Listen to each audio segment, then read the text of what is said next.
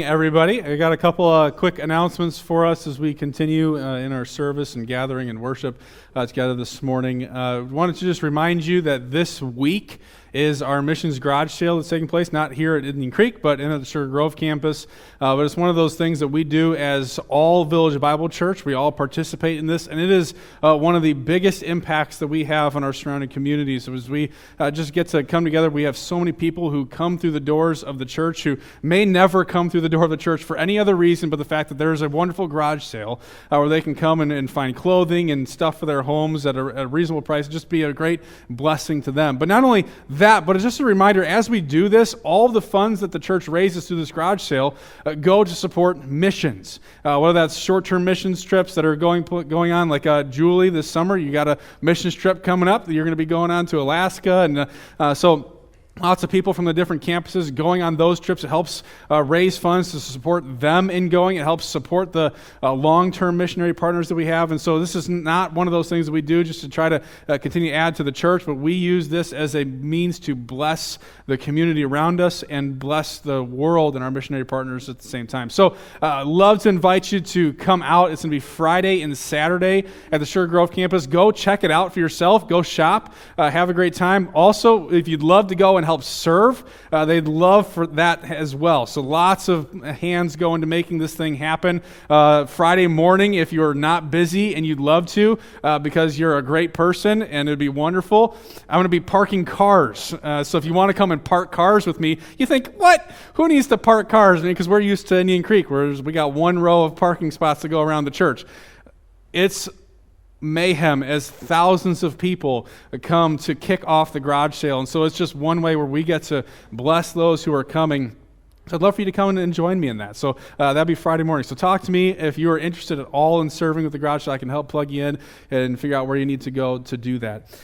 We also have, speaking of missions, an opportunity that's coming up to fellowship with some of our missionaries from Argentina. So if that's something that you'd love to get to meet with them and hear a little bit about what they are doing, you are invited to be part of that. It's just a casual night, to kind of a meet and greet kind of time to meet Tito and Adriana Ramirez.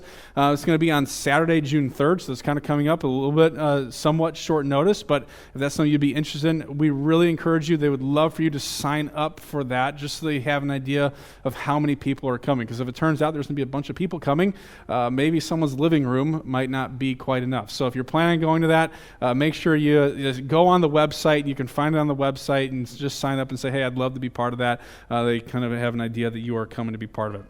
We have been talking for some time now about VBS coming up this summer. This is a great ministry we get to do. We always love, we normally have around 25 kids come out and participate. We have a lot of fun, lots of great activities, snacks, crafts, lessons where these young children get to learn about the Lord. But here is the reality.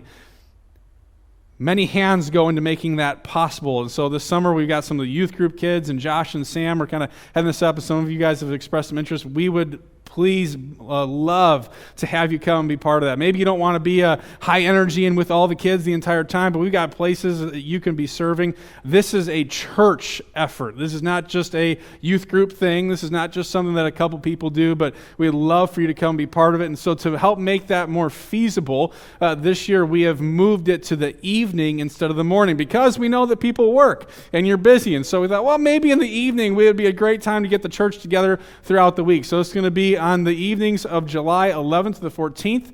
If you are interested or just want to hear a little bit more, find out what it may look like for you to be part of it and to serve the children of our church and the children of our community, talk to Josh or Sam. They've got all the details for it. They're going to be heading it up this year and having a great time. So love to have you come out. Love for all the kids. Any kids? You guys going to VBS this summer?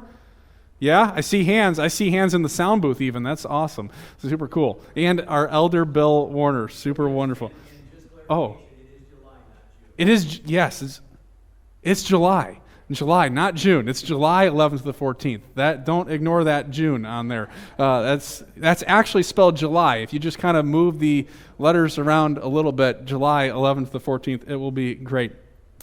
We also have our small groups kicking back up. We've been taking a little bit of a break right now. We are going to be starting a new series for this summer called Follow Me. We're going to be spending some time looking at the earliest disciples of Jesus and what it meant for them to follow Christ and kind of their stories. And hopefully as we study that together, we will be encouraged and challenged in our own following of Christ. And so if you would be interested in joining a small group, maybe you've never been a part of a small group, talk to me. Love to plug you into one of those. We'll be meeting throughout the summer just as we follow through the sermon series with that and have some conversations in living rooms of what does this really look like? How can we encourage each other as we follow Christ? How can we follow the example of all those who have gone before us, that following Christ would be something that we take so seriously in our lives. So we have, as a church, constructed a kind of a little booklet packet.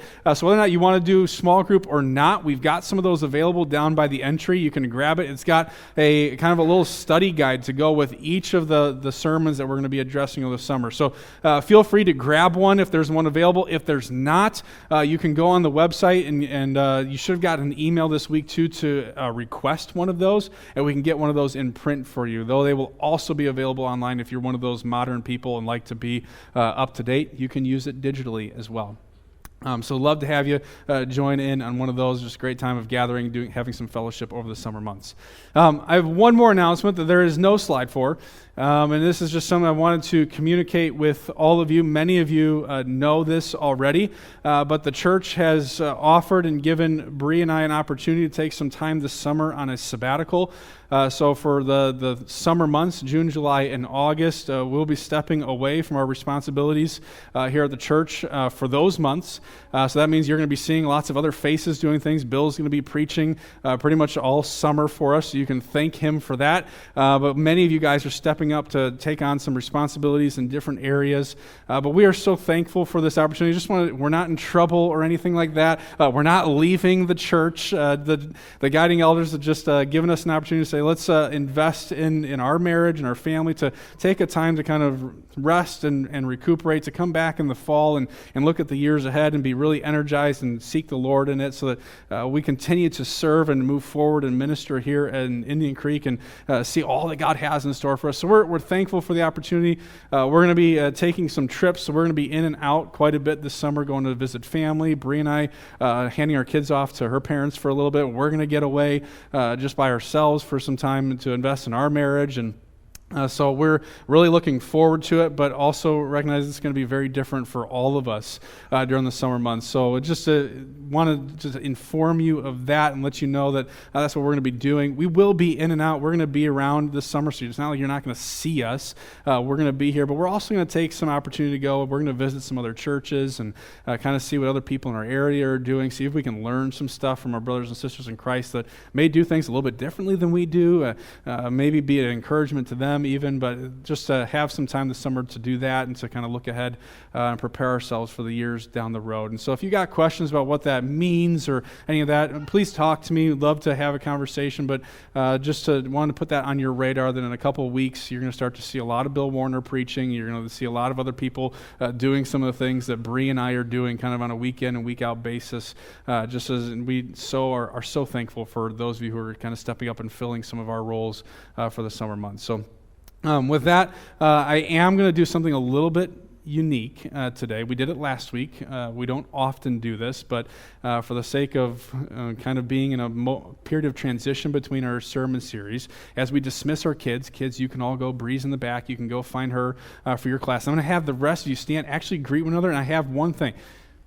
What is your favorite holiday? Favorite holiday, not favorite season, not favorite desserts or foods, but your favorite holiday. It's going to matter. Go ahead, stand up and greet one another. Go where you stay, I'll stay. When you move, I'll move. I will follow.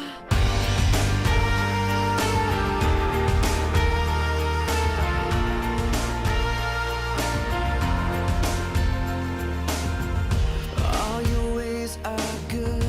All your ways are sure. I will trust in you alone. Higher than my sight, high above my life.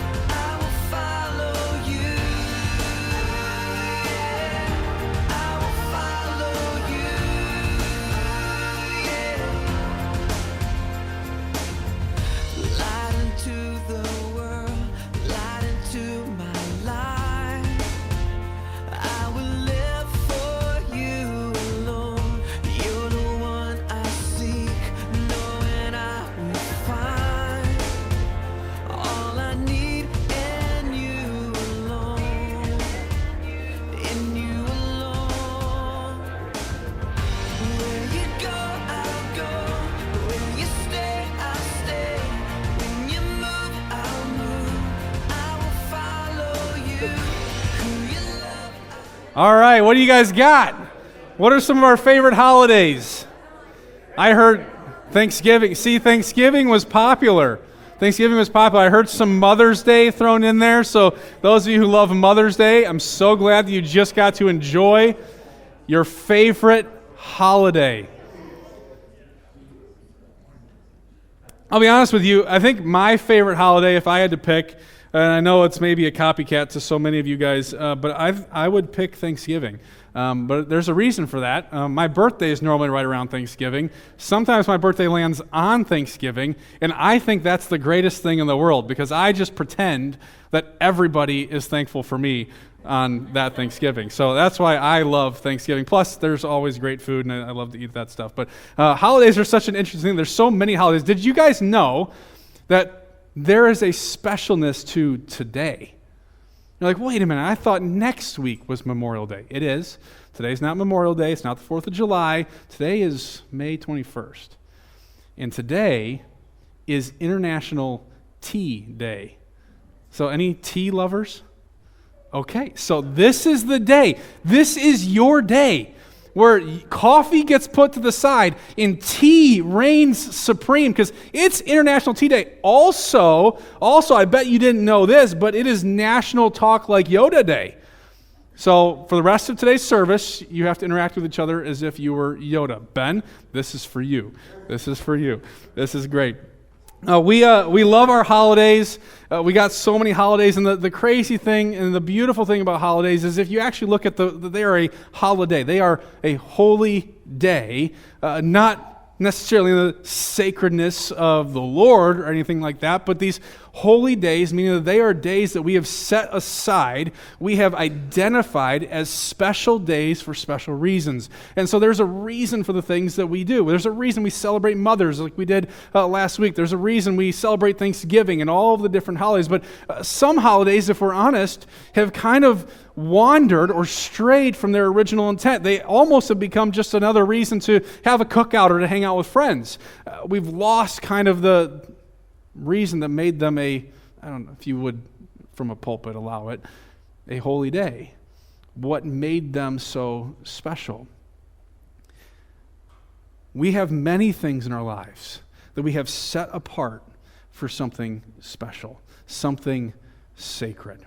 This morning, I want us to spend some time as we gather together to look in the book of Isaiah, and we're going to be looking at the holiness of God. Obviously, on a totally different scale, totally different conversation than the holidays that we have. But sometimes what happens as we approach talking about the holiness of God is we have begun to think of God's holiness in some ways like we begin to treat some of the holidays that we have, where it's something great. We like to appreciate the holiness of God, but we have lost sight of what truly makes Him holy. And so we kind of craft God into this cute little caricature of a holy God, and we've lost a bit of the sense of just the awe and wonder of who God truly is. So last week, we started this little short mini sermon series called Awesome God. We're kind of filling in between looking at Ephesians and who we are in Christ. And this summer series we're going to be doing about following Christ and taking some weeks to say, who is God?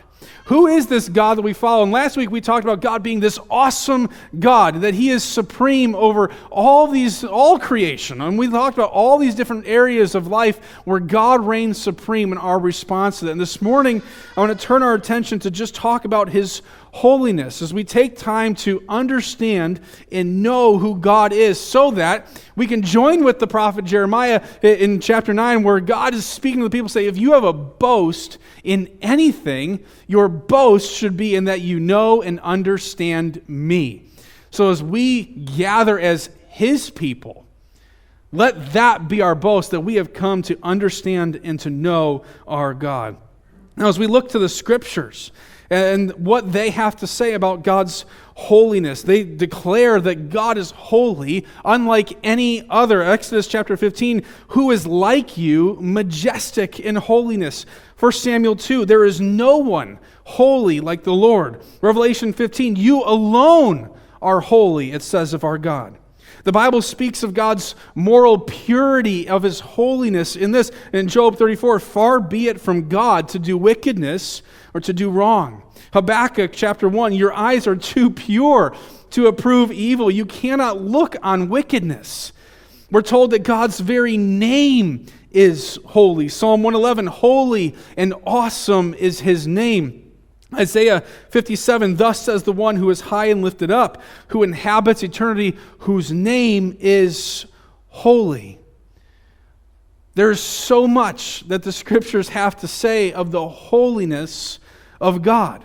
There's so much that we could learn about the holiness of God. There's so much we could say about the holiness of God, but we are also invited to know the holiness of God.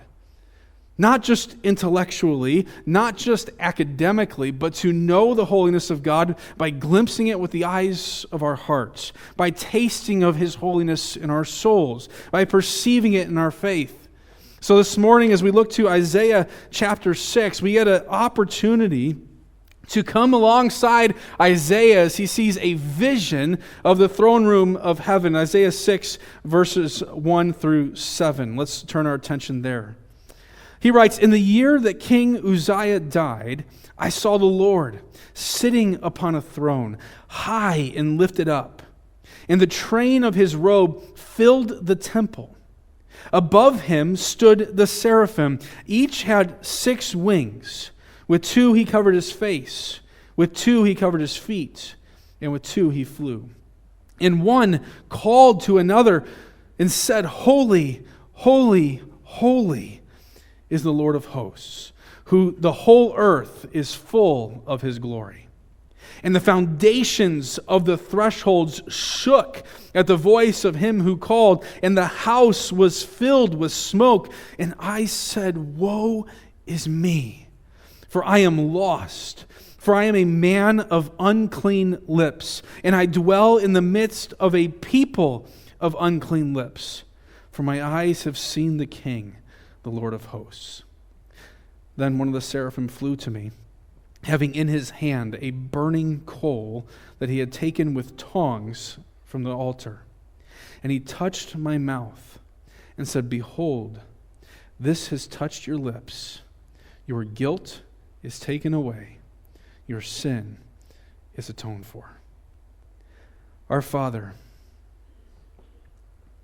as we come before you today and open your word, show us a glimpse of your holiness. Father, I pray that as we take these days to look at who you are, our awesome God, that you would show yourself more clearly and more fully to us, that we would boast in the fact that we know you. And so, Father, give us a sense of awe, reverence, that we might honor you as the thrice holy God, who alone is worthy of our praise. So be honored now in the preaching of your word. Be honored in our reception of your word, that by it you might move in our hearts and draw us closer to yourself. We pray all of these things, trusting fully in the name of your Son, Jesus Christ. Amen. Well, Isaiah starts the record of his vision of the throne room of God by kind of dating it. He says, in the year that King Uzziah died. Now, it's kind of interesting that he might start with that, because some of us are like, who's King Uzziah? Right? Why is that important at all? Well, King Uzziah, he may not rank in the kings of Israel or Judah as like David or Solomon, but King Uzziah was a wonderful king for many, many, many, many years. He reigned as king over Judah for over 50 years. And he did so, especially early in his reign, very righteously. He did what was right in the sight of God, and Israel prospered under his reign. And then near the end of his life, he kind of took some liberties that he shouldn't have taken. He went to burn incense in the temple on his own, and the Lord didn't like that, and he struck him with leprosy, and he ended the last few years of his life in isolation as a man who was unclean because he was leprous. But for so many years, he marked a time and an age of prosperity in his leadership of the nation as he followed God. So here, Uzziah dies, and that's when God sees fit to give Isaiah this vision of the throne room. And so in the time when Uzziah is dead and no longer on his throne, Isaiah gets to see into heaven itself and see that while Uzziah may not be on his throne, God is on his throne. While Uzziah may have passed away and is no longer with him, the Lord is alive and he is reigning and ruling supreme. And so this wonderful vision invited into it that in the midst of uncertainty, in the midst of change, in the midst of grief for a nation, Isaiah says, there's so much to celebrate in our great and awesome God. For our God is a king, unlike even King Uzziah, unlike King David, unlike the great kings of our history, unlike the great kings of the world. Our God is king supreme over all of them. He is holy and lifted up. And so we see right away, he sees him seated on a throne high and lifted up. This is not just any throne, but a throne that is elevated. It is set apart, unlike those of the world. We see that the train of his robe filled the temple, and for us, we're like, well, what significance does that have? But in their day, the length of a king's robe meant something. It signified their dignity, their authority, that they could sit on their throne and execute their reign, because any of you women who ever had a train at your wedding, you know how difficult it is to move around with one of those. And so that's our context now, where we may look at these beautiful brides and see the photographer spending what feels like hours and hours and hours positioning the train of a dress to be just so perfect. But for the kings and rulers of their day, it signified their power. It signified their dignity. It signified their authority. And Isaiah is saying, listen, the Lord's filled the temple. So if you were to imagine having a wedding here at the Indian Creek campus, how beautiful that would be, and a bride standing up here on the stage with a train going down on the floor, but instead imagine that train covers all the seats and moves to and fro throughout the entire room. And as a matter of fact, it goes out in the hallway and down the stairs, that as you enter the building, the train of her dress is everywhere. It's magnificent, it's beautiful, it's spectacular. And that's this vision that doesn't even pale in comparison to the glory of God, whose train filled the entire temple. It was everywhere you looked. And in the midst of all this, there are these seraphim, verse 2 tells us, these angelic beings in all of their own glory and all of their own beauty and their terror. Sinless as they are, but still created beings ministering to God. Ministering to this great king, and it's so interesting that it says that they have these 6 wings, these frightening creatures, right? By the way, every time angels showed up before man, what happens? Fear not, don't be afraid. Like, these are creatures that man's eyes would look upon and be like, oh my goodness. And here they, with 2 of their wings, cover their face, with 2 they cover their feet, and with 2 they fly, as if they are with them shielding themselves from the holiness of God. That with all their beauty, with all their awesomeness as these angelic seraphim, they hide themselves from the fullness of God's glory. And he's painting this picture for us that, man, as you enter into this and you see the throne room of heaven, this God that we serve is not just some measly little God. He is not just some great God. He is a magnificent God. He is a holy God. Completely and utterly set apart. And these angels, as they minister in the throne room, cry out to one another, holy, holy, holy is the Lord of hosts. I mean, it says something to declare that God is a holy God. But these angels, these seraphim, are not simply crying out, holy is the Lord. Nor are they just saying, holy, holy is the Lord, but holy, holy, holy. I mean, for us today, that might be like taking the word holy, throwing it on the screen, and you're going to bold it, you're going to underline it, you're going to italicize it, you are going to highlight it, you are going to circle it, and then you're going to take something and go, holy, holy, holy is God, as they emphasize the great holiness of our God. So significant is His holiness that as we come before it, we have to recognize that, as A.A. Hodge says, that the holiness of God isn't to be conceived as just one attribute among others, but it is rather a general term representing the conception of God's consummate perfection and total glory. In other words, there's not just part of God that is holy, it is all of God that is holy in everything. And as these angels declare this holiness of God, to try to understand this. Put yourself there. If you got to close your eyes for a second, don't fall asleep, but try to picture and put yourself in the scene. You're seeing all this, and you're hearing these voices of the seraphim crying out one to another, "Holy, holy, holy is the Lord of hosts." And as they do, verse 4 tells us that the foundations of the thresholds shook.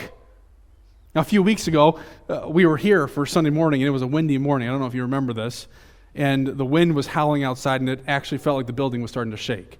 I watched as many of you started looking at that wall, wondering, are we going to be okay? At their voices, the foundations of the thresholds shook. This is not just some voice like yours or mine. You got to, what voices would bring shaking into the foundations of the temple? A frightful scene, a terrifying scene, but an awesome scene. To stand there and see the holiness of God on display and the holiness of God declared. The holiness of God, as we begin to look and just take in this scene, this vision that Isaiah is seeing, as we understand what God's holiness is, it means that He is set apart from all creation. Last week we talked about that God is supreme over all creation, but God is also holy and set apart from all creation. And we often, when we talk of the holiness of God, think of His moral purity. We think of God that in God there is no inkling of falsehood. There's no minute hint of wrong. That He exists in absolute, in total moral purity. That He is perfect, without blemish. That He is the essence and definition of everything that is good and righteous, holy. Yet God's holiness doesn't only refer to that. That is absolutely true. Who is holy like the Lord? There is none. He is perfect in every way.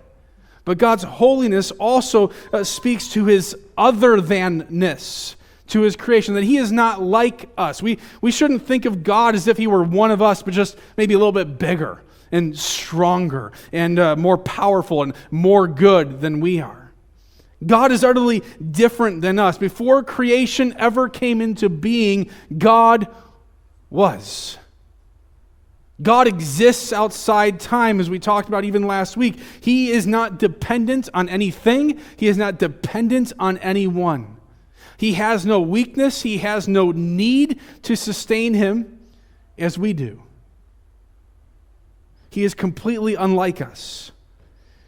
And that is why the angels, even though they are without sin, even though they are full of their own glory, their own beauty and magnificence, even they shield themselves before such a holy God.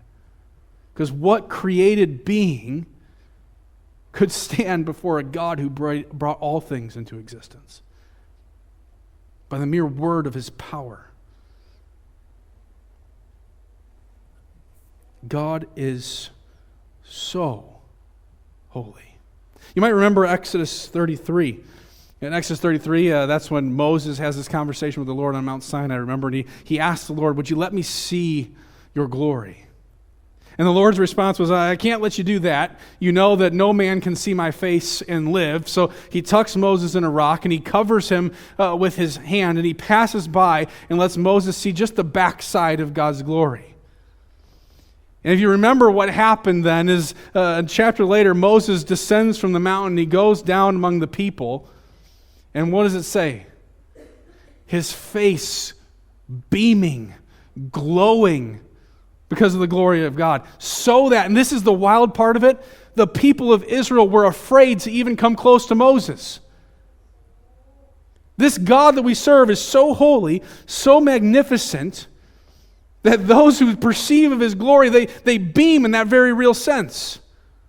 Now, it's not that we're going to walk out of this place today and our faces glowing and people are going to look at us and be like, oh my goodness, and turn your brights down as you drive down Route 30. But God's holiness is so significant, so intense. But we don't often recognize or come aware that that's the holiness of God that we are coming before. That magnificent God. We've kind of created God to be some God that we can come and approach casually, or just comfortably, just as we are, just as we go. But for Isaiah and his contemporaries, that would have been foreign to them, because God's being set apart was very physical to them. That they didn't just show up to church to come into the sanctuary and sing some songs and open God's Word and study it together, but when they would go to the temple to worship, there were places that they could not even enter because they were holy. They couldn't just enter into the holy place. That's where the priests went in to minister. You couldn't just waltz into the Holy of Holies where the presence of God dwelt, because even there, only the one person, the high priest, would go in once a year and not without making proper atonement for himself before entering in. So the very setup of how the people of Israel would come to worship God declared to them, reminded them with visible and very real ways that God is holy. You don't just casually approach this God. But you come before Him with preparation. You come before Him with a contrite heart. I was convicted by that a little bit this week. That, man, when I come to church to gather with God's people, what is my preparation? What's your preparation? Most Sundays for me, I get up, I take a shower, I put my clothes on, I maybe have to iron a shirt or something. I gather my things, I walk out the door, I walk across town just a couple blocks, and I look at the trees, I listen to the birds, I brave the cold weather, and I get to the church, and I start unlocking doors and turning things on. Our preparation for Sunday could be very easily just go through a routine. And I was challenged. When you come, it's not just even prepping a sermon, but preparing our hearts to come before a holy God. Because He is holy in every way. Our minds can't begin to fathom the extent of His holiness. That if you'd call them, the theophanies, where God gives a glimpse of His holiness to His people throughout the Scriptures, each and every time it brings people to fear and trembling. That's our holy God. He is set apart from all His creation. Not just us. Not just the beasts of the field and the plants and the universe itself. He is set apart from the angelic beings that even they worship Him. He is holy in every way. You'll notice that as Isaiah sees the holiness of God, his perception, verse 5, is this. The response is, "And I said, woe is me, for I am lost, for I am a man of unclean lips, and I dwell in the midst of a people of unclean lips, for my eyes have seen the King, the Lord of hosts." Last week I used a quote from A.W. Tozer saying that we ought to learn to see God more nearly as He is. And as we do, the only proper response is that then we will begin to see ourselves more nearly as we are. We may walk around with our chest puffed out and our shoulders high and feeling pretty good about ourselves. When we compare ourselves in the mirror of the holiness of God, what response do we have but Isaiah's, "Woe is me"? I got to play a little bit of golf this week, and I had a pretty good round. And then I go and I watch guys like, Tiger Woods, and I'm like, who am I? What am I bringing to the golf course? Nothing. And that's just a silly game of golf. Isaiah, you imagine Isaiah being probably a pretty upright guy, and here he comes before the holy God, and he doesn't say, okay, well, I'm a little out of my element. I'm a little out of my league. He's like, woe is me. Woe is me. It was seeing the King, the Lord of hosts, that brought him to a deep and profound sense of his own unworthiness. I am a man of unclean lips, from a people of unclean lips. It's not even as Isaiah goes in, he hears the song of the angels, holy, holy, holy, as we even just sung a little bit ago, is the Lord of hosts. And he joins in that song. He says, what is my mouth that I could join in proclaiming the holiness of God? Who am I that I could declare how holy and awesome is our God? What words could I say that could convey how wonderful God is? If you were to bring all of the eloquence and beauty of language, we could not begin to scrape the surface of how beautiful God's holiness is, how intense His holiness is. I am a man of unclean lips, from a people of unclean lips, completely aware that I have no place in and of myself. And he doesn't join the song. Nor does Isaiah go and rally around trying to cleanse his lips and clean his mouth and trying to make himself holy so that he could join in this holy. All he does is pronounce a self-inflicted woe is me. I've seen God, the Lord of hosts.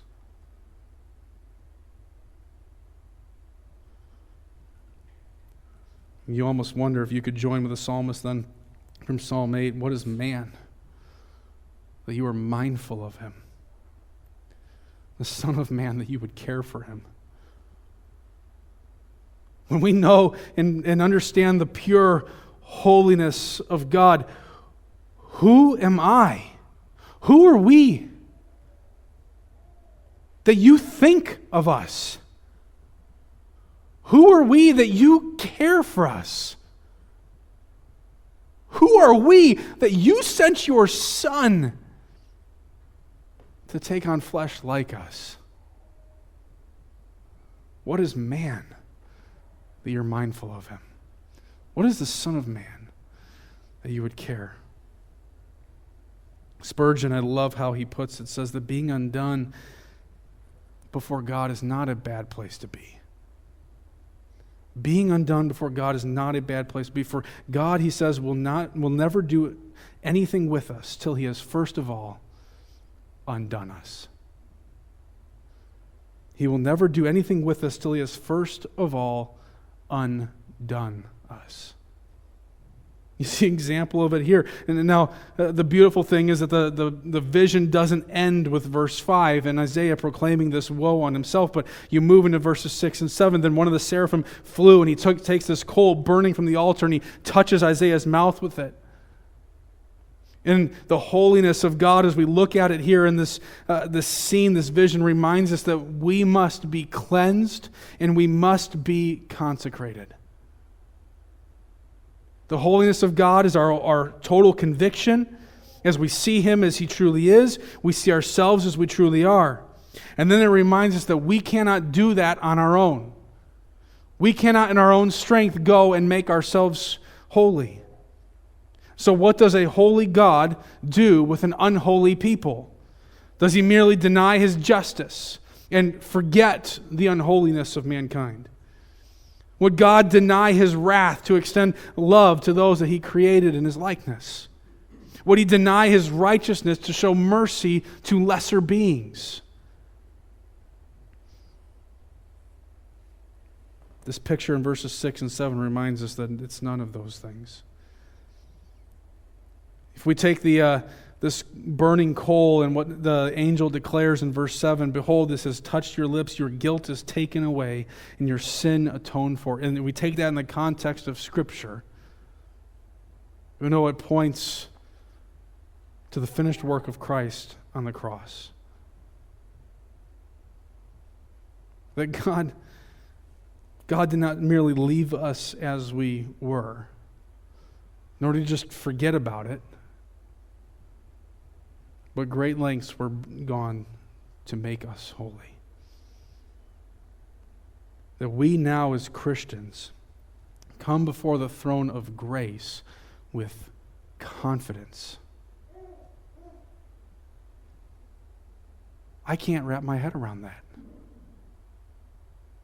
The blessing that we can come before, I can go before the throne of grace with confidence.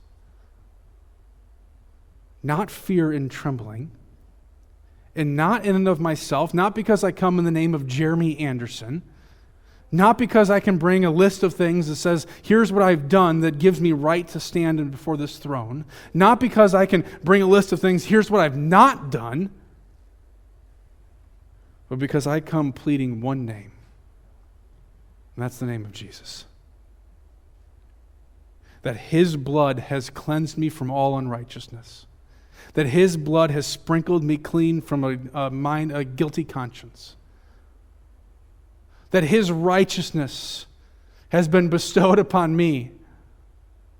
And so I don't come in any way in my own confidence. I come with confidence in Christ. That what He has accomplished has cleansed me and has consecrated me. So therefore now those of us who are in Christ are holy.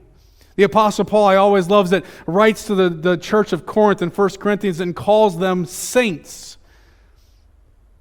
Do you know the word saint is the same word that's used for holy? He calls them the holy ones. And then go and read the book of 1 Corinthians and tell me just how holy it seems that they are.